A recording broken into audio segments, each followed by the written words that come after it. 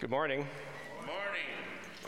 Welcome to you who are here. Welcome to you who are watching from home or a friend's home or wherever you are.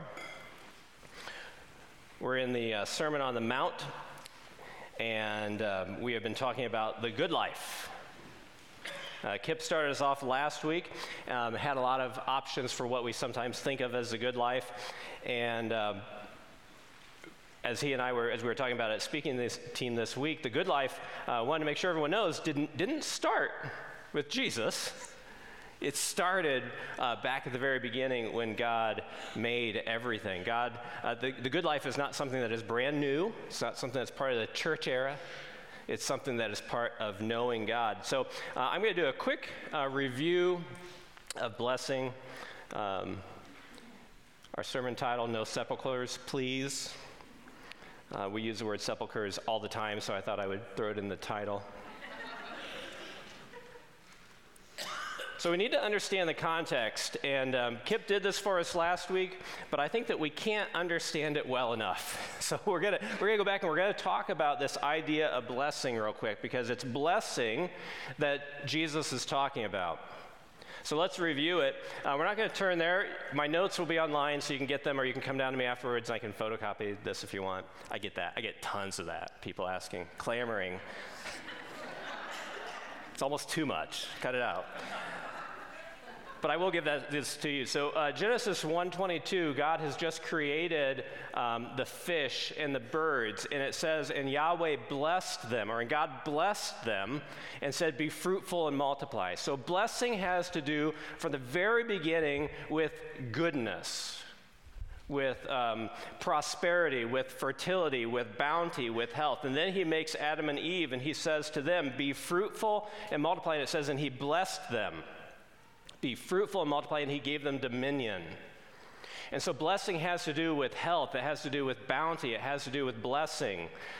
Blessing has to do with blessing. That's surprising. It has to do with dominion. It has to do with position. When Noah gets off the boat and God has just destroyed everyone and everything, it says that God blessed them and said, be fruitful and multiply. In the priestly blessing, it's Numbers. I have a Kleenex there so I can find it real quick, because I'm not going to have you turn there. I have way too much to say to have you turning with me. The priestly blessing, Yahweh said to Moses, tell Aaron and his sons, this is how they are to bless the Israelites. Say to them, Yahweh bless you and keep you. Yahweh make his face shine upon you and be gracious to you. Yahweh turn his face toward you and give you peace. So they will put my name on the Israelites, and I will bless them. Blessing has to do with protection, with care, with preservation.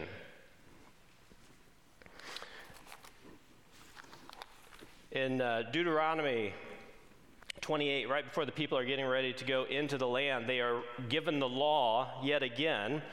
And I'm going to read quite a bit here. If you fully obey Yahweh your God and carefully follow all his commandments I give you today, Yahweh your God will set you on high above all the nations of the earth. And all these blessings will come upon you and accompany you if you obey the Lord, or obey Yahweh your God. Here's the blessings. You will be blessed in the city and blessed in the country. The fruit of your womb will be blessed, and your crops of your land will be blessed, and the young of your livestock, the calves of your herds, the lambs of your flocks. Your basket's going to be blessed. Your Longaberger basket. Do people still have Longaberger baskets? They were really big in the 80s. Your basket and your kneading bowl, your kneading trough will be blessed. You will be blessed when you go out and blessed when you come in. Yahweh will grant that your enemies who rise up against you will be defeated before you. They will come at you from one direction, but flee in seven. Yahweh will send a blessing upon your barns and upon everything you put your hand to. Yahweh your God will bless you in the land he is giving you. Blessing has to do with reward and wealth and protection and care. That's what we see.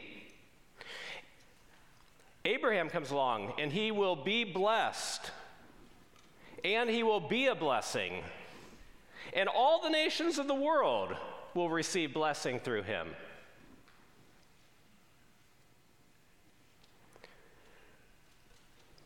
Have you read Proverbs? With righteousness, with obedience comes blessing and wealth. And all of this talk All of this truth led to a false teaching. You gotta now listen, because this is context. This is what the rest of the sermon, and honestly the rest of the book, is doing.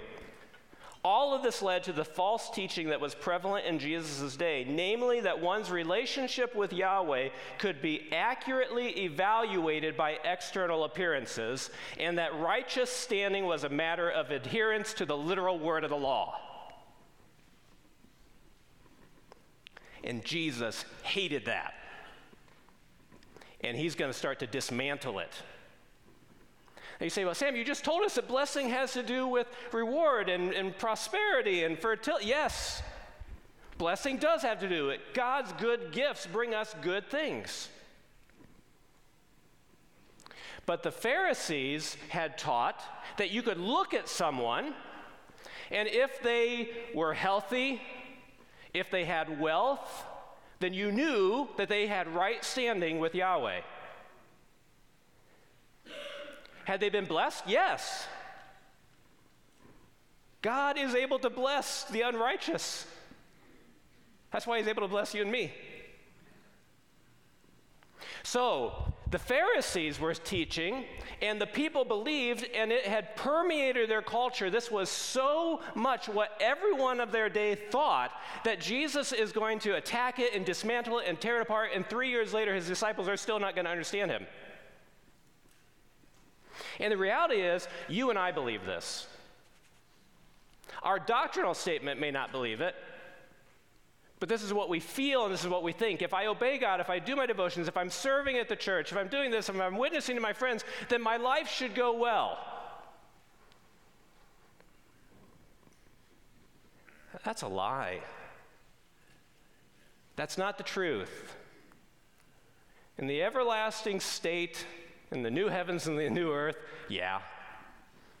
Here, now, at this time of sojourning, no. All right, I should probably go to page 2.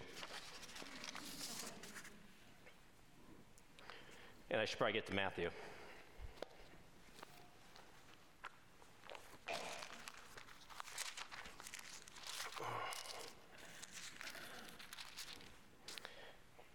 Matthew chapter 5, turn there with me.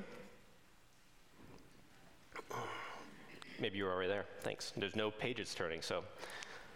All right, very good. Matthew 5:13.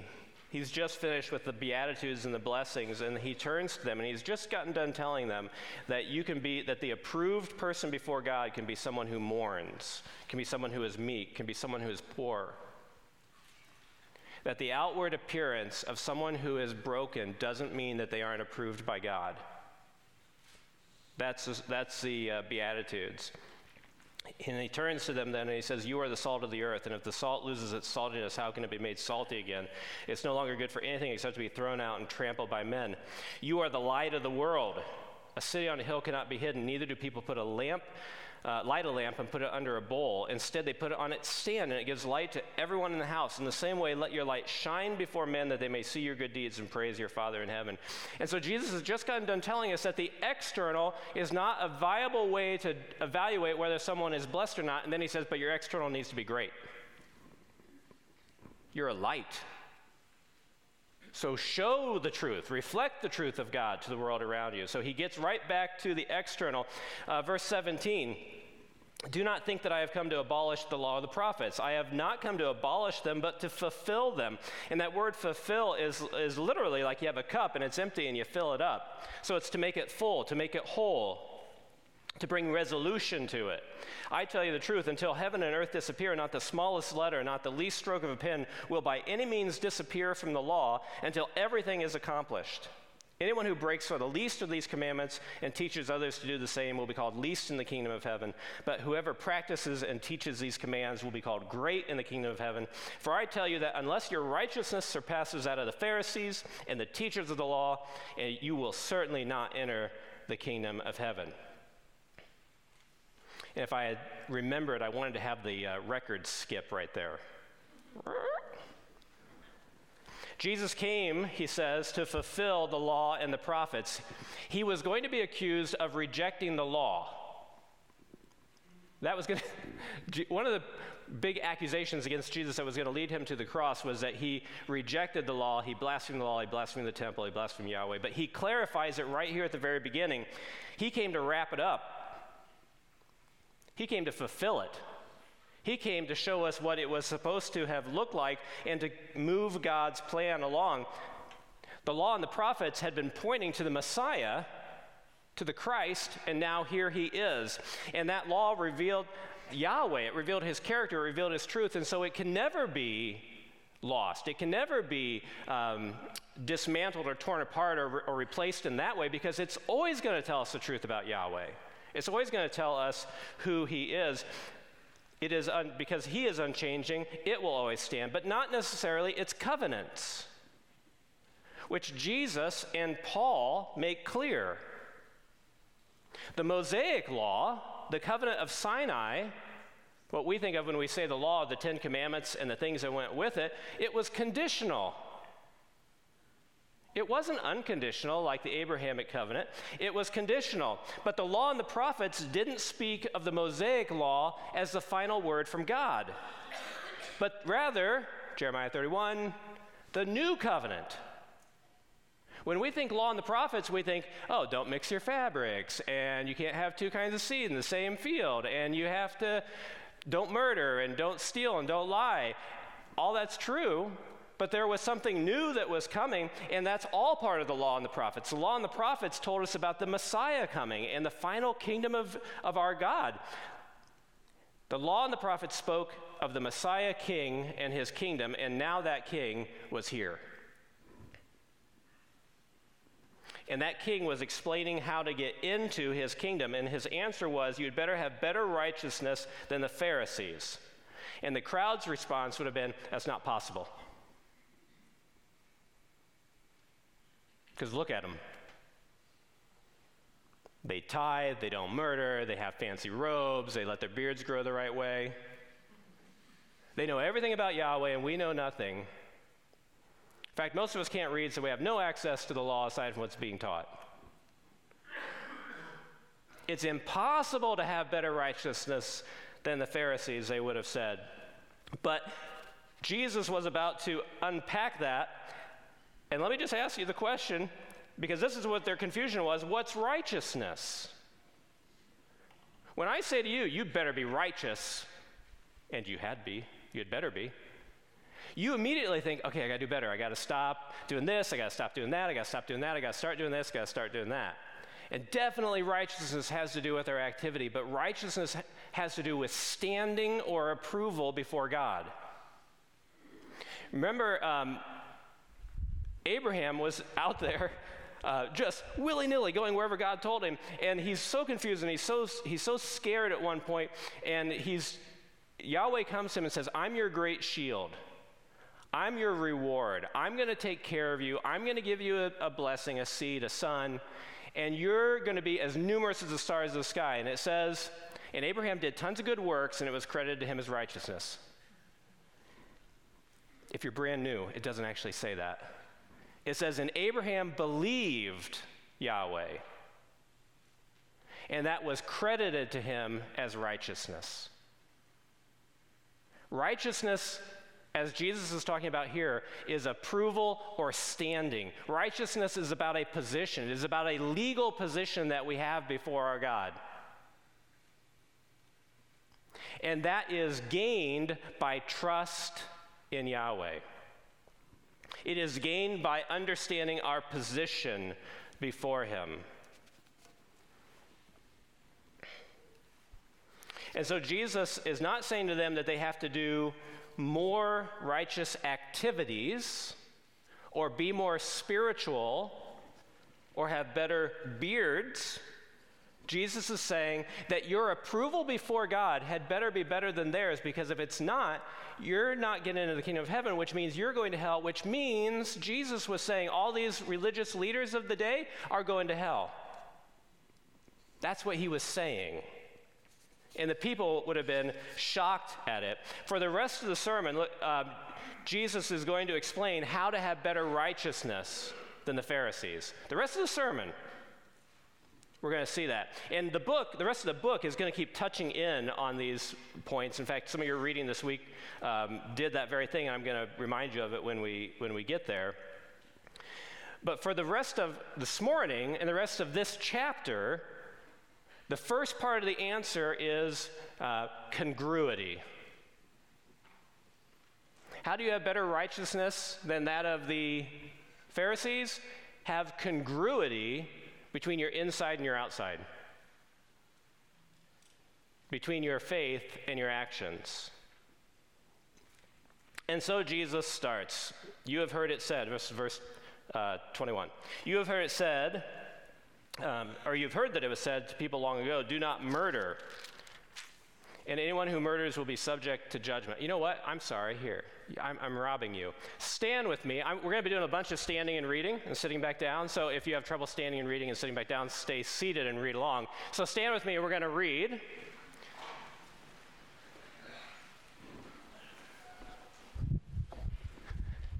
Here we go. You have heard it said to the people long ago, you shall not murder, and anyone who murders will be subject to judgment.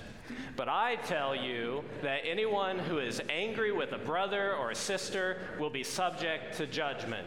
Again, anyone who says to a brother or sister, Raka, is answerable to the court. And anyone who says, you fool, will be in danger of the fire of hell. All right, you can have a seat. So Jesus starts with murder. That's an easy one. Now, I'm not saying it's not serious, but this is an easy one because you don't accidentally murder.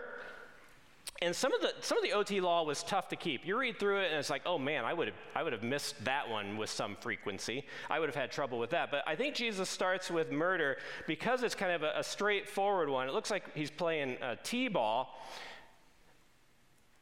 But when you read it, he says, I tell you, anyone who is angry with a brother or sister.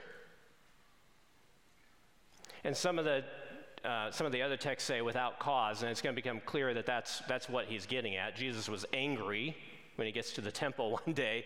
Anger with someone is not, but anger without cause. Have you ever insulted someone? Yeah. Like this morning maybe, right? Like this isn't something you have to look way back and be like, oh man, have I ever insulted anyone in my life? Yeah. Have you shown contempt for someone? Have you rolled your eyes or laughed mockingly? Someone in real life or someone on TV? A political party you don't agree with? Jesus is saying that you then have murdered in your heart, and that someone who nurtures that, who lives in that, is in danger of hell. And I'm sorry for making you say Raka in church this morning. I realize that was a lot of profanity, but it was Aramaic, so you probably didn't think about it. Next up, stand with me.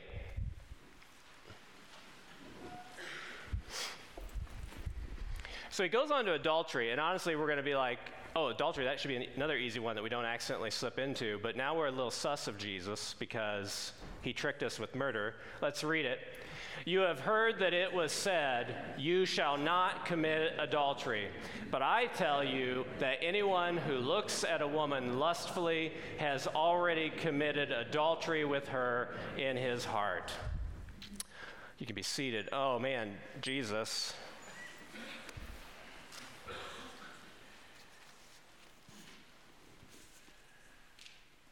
We're not going to have a show of hands from the men of the audience, but I can guarantee you that every single man has had this problem. And by the way, so has every single woman. This guy gets me. He understands my needs, is maybe is one of the female equivalents to this. Jesus says, oh yeah, so you've not committed adultery. Good job. But have you wanted a woman that isn't yours?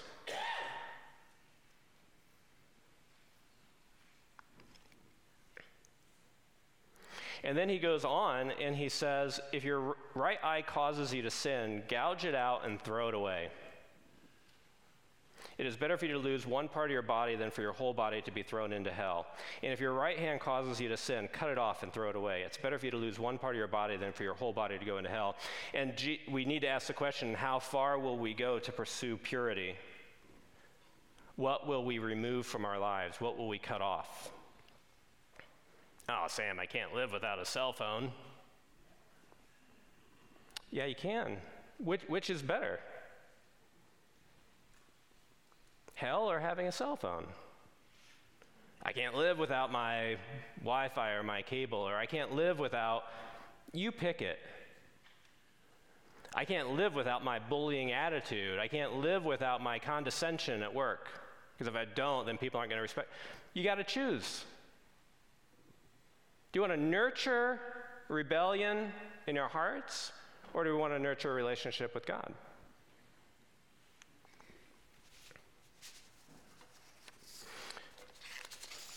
Stand with me.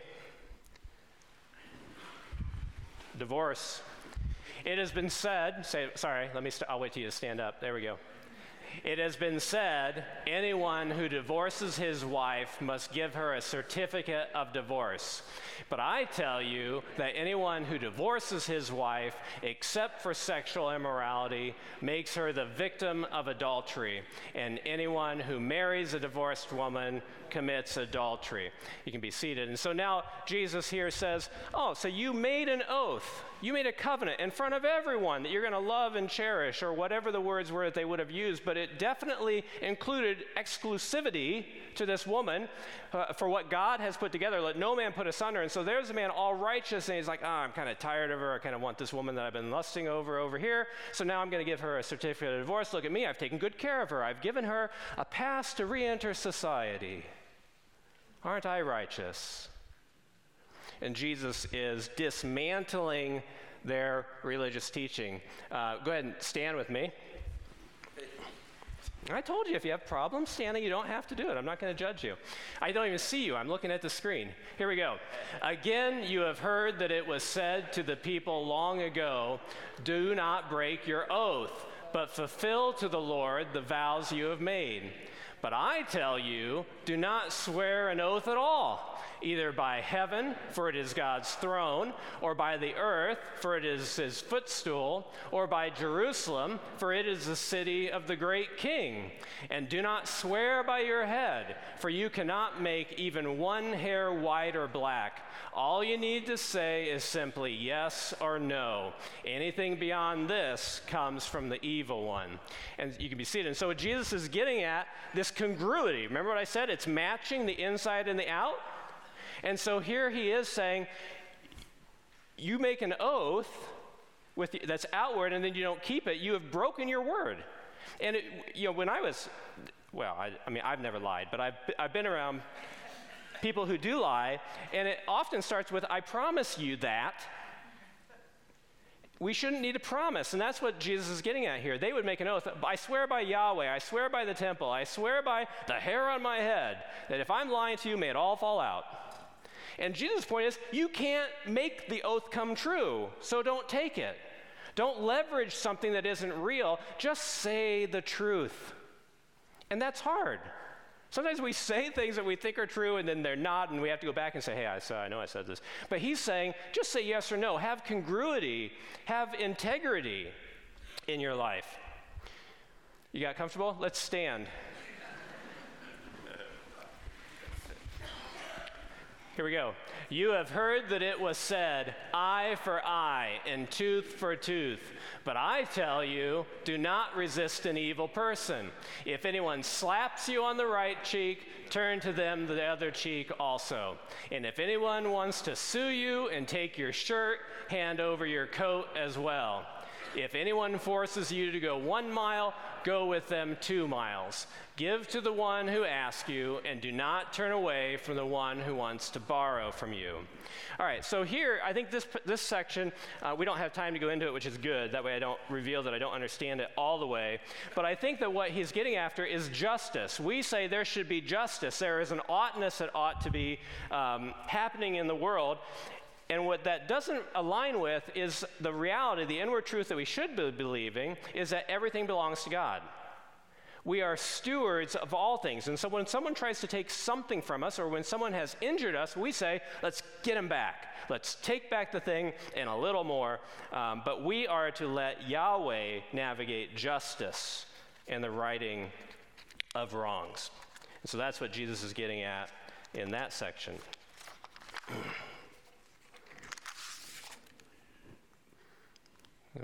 There we go. I think this is your last one, but it's a really good one. Go ahead and stand. The Bible's really good. Not sure if you're aware of that or not. Jesus in particular. Let's read it. You have heard that it was said, love your neighbor and hate your enemy. But I tell you, love your enemies and pray for those who persecute you, that you may be children of your Father in heaven. He causes his sun to rise on the evil and the good, and sends rain on the righteous and the unrighteous. If you love those who love you, what reward will you get? Are not even the tax collectors doing that? And if you greet only your own people, what are you doing more than others? Do not even pagans do that? Be perfect, therefore, as your heavenly Father is perfect. You can be seated.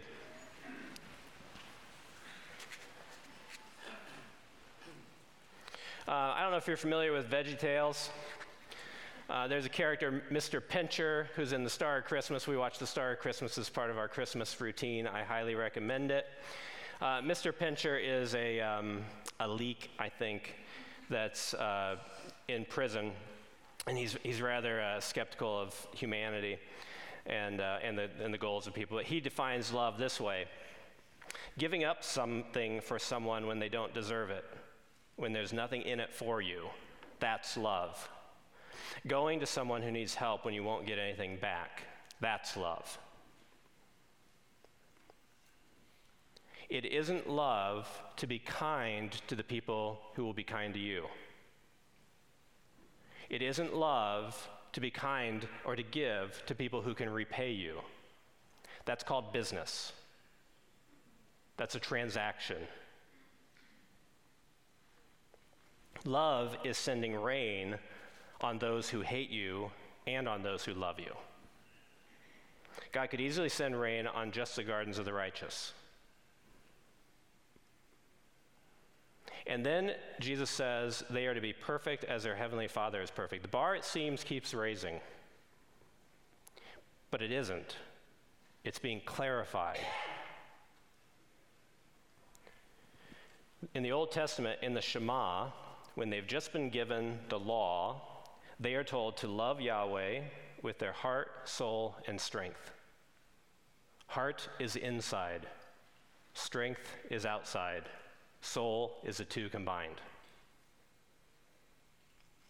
Loving Yahweh can never be an external thing. Righteousness is never just an external thing. It is an internal relationship with Him that has fruit on the outside. Jesus said we have to be perfect as our Heavenly Father is perfect, and that sounds like, that sounds really impossible. If you thought exceeding the righteousness of the Pharisees was hard, try exceeding the righteousness of God, or matching it. But the word perfect here is actually not a very good translation. The Greek is be complete, be whole, be finished. And what he's getting at is that the inside of Yahweh matches the outside of Yahweh. That he is complete in that what he says is what he is and what he does. And that's the call of Jesus to his people. That's how we get into the kingdom. We let the inside match the outside. That we don't just say and put on a good act on the outside, but rather that we, on the inside, love Jesus. A couple weeks ago, Pastor Kip asked a question, do you think, I won't imitate him. It's pretty good. I did it in the speaking team, and everybody laughed. Here's what he asked. Do you think God broke into our world so we can play a zero-sum game? Did the Father send the Son so that we could try to get members of WCC or Christ Covenant to come here instead? That's a fantastic question. The answer is no. But let me steal from Kip and use it this way. Do you think God broke into our world so that we can put on a good show?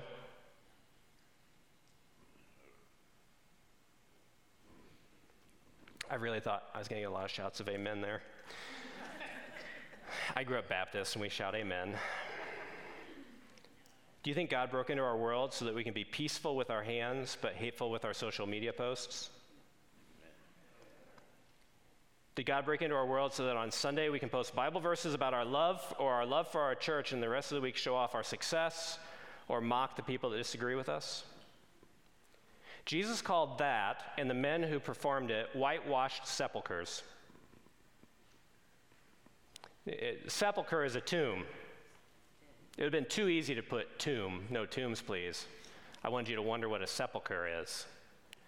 It's an above-ground tomb that houses dead bones. And you can wash a sepulcher all you want, and there's still dead bones on the inside.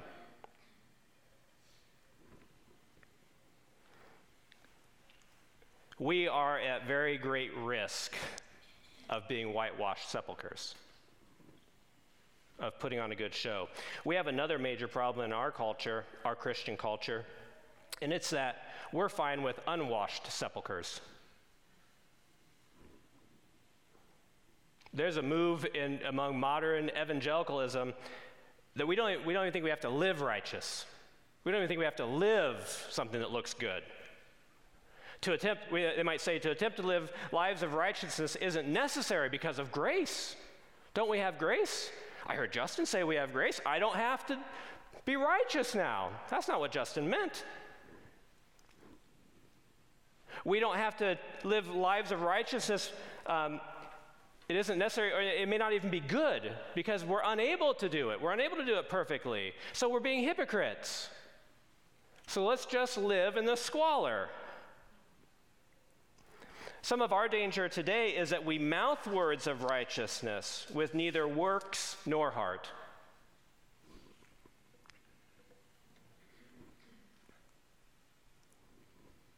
Now what?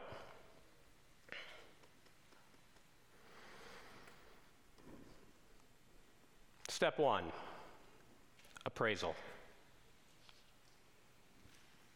An appraisal tells you what the thing's worth. An appraisal tells you the truth about it, hopefully.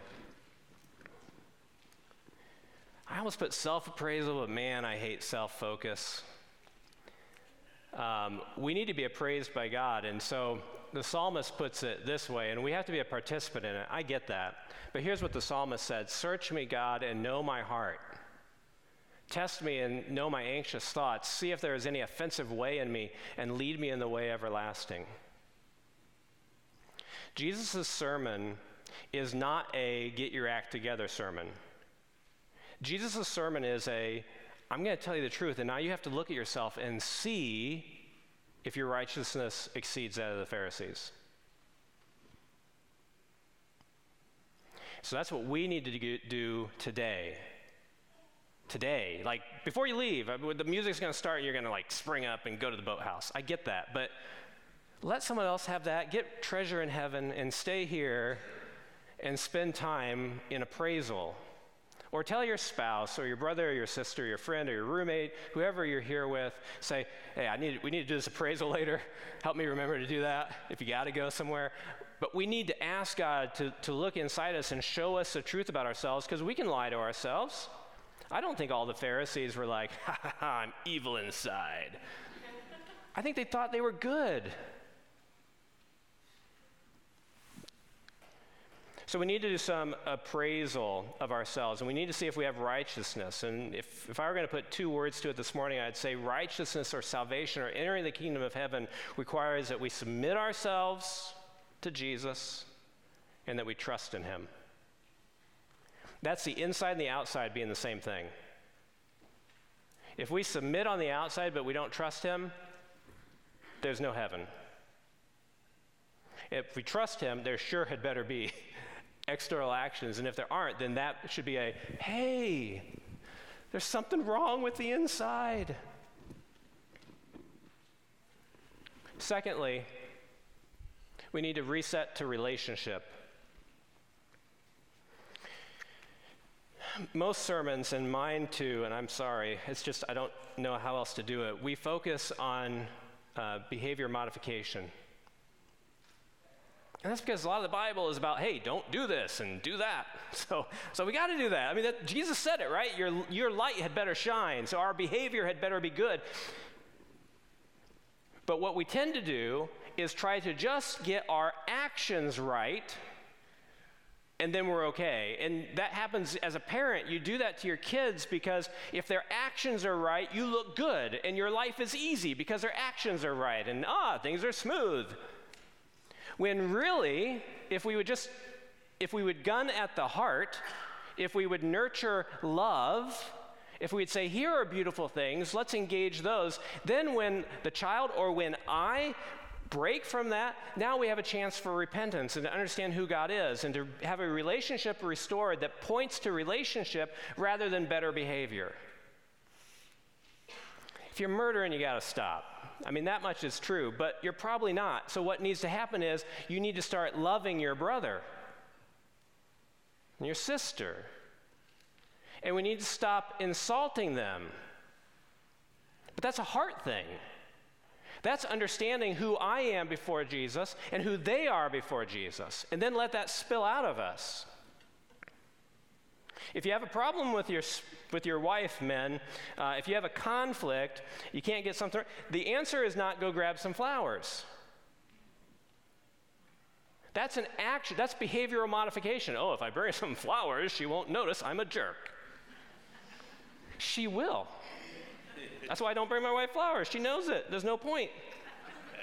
If you have a problem, what do? Well, here's what you ought to do. You ought to talk and spend time together. Build a relationship. The same is true with God. If you're far from him, the answer isn't, I'm going to go to church and I'm going to serve and I'm going to join a this, I'm going to do that. The answer is, know him. Engage him as a person. We have to reset to relationship and understand that it's a journey. I tried to think of some long-term friends. I have some from college, but I don't see them very much anymore. But I realized that Nick Deck, he's my brother-in-law, he's also a friend. He became a friend before my wife and I were married.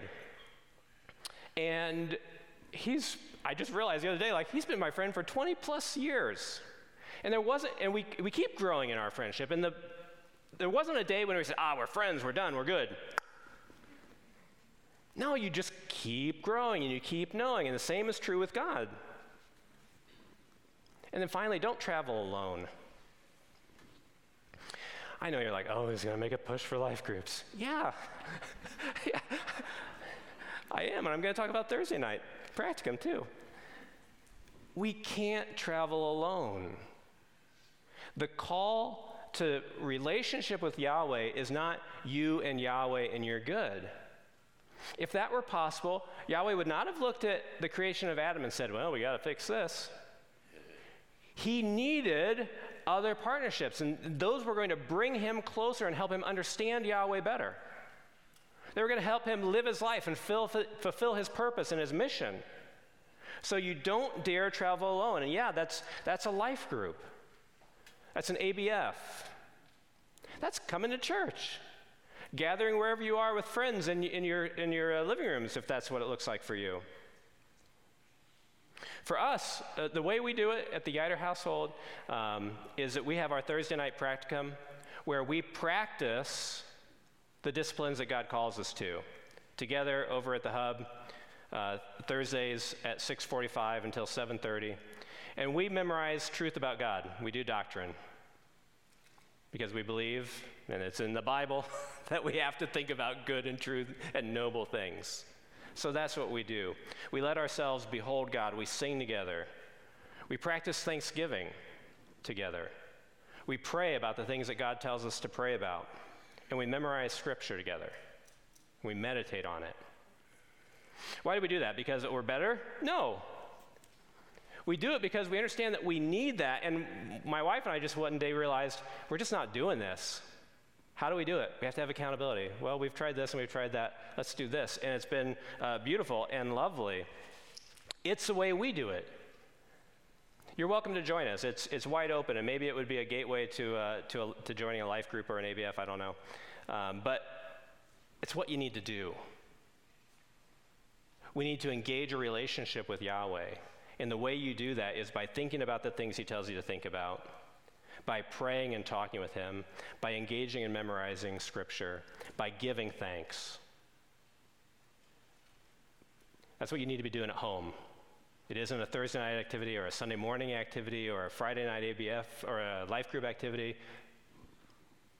It is life. Our righteousness, our standing, has to exceed that of the Pharisees. And the reality is that we are all in danger of just being a whitewashed sepulcher. And the answer is not try harder, do better. If you heard that this morning, come down and talk to me, because that's not what I was saying, and let me explain it.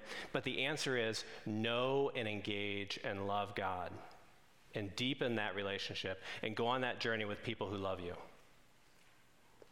Father, I ask that you would help us to do that. Give us the courage to do the appraisal.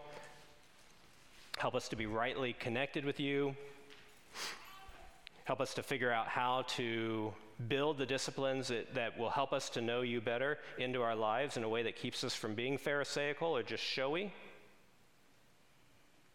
And then give us good people to travel with, people who are of like mind and like goal, like target, that we'd grow to know you and love you better and better. It's in Jesus' name we pray.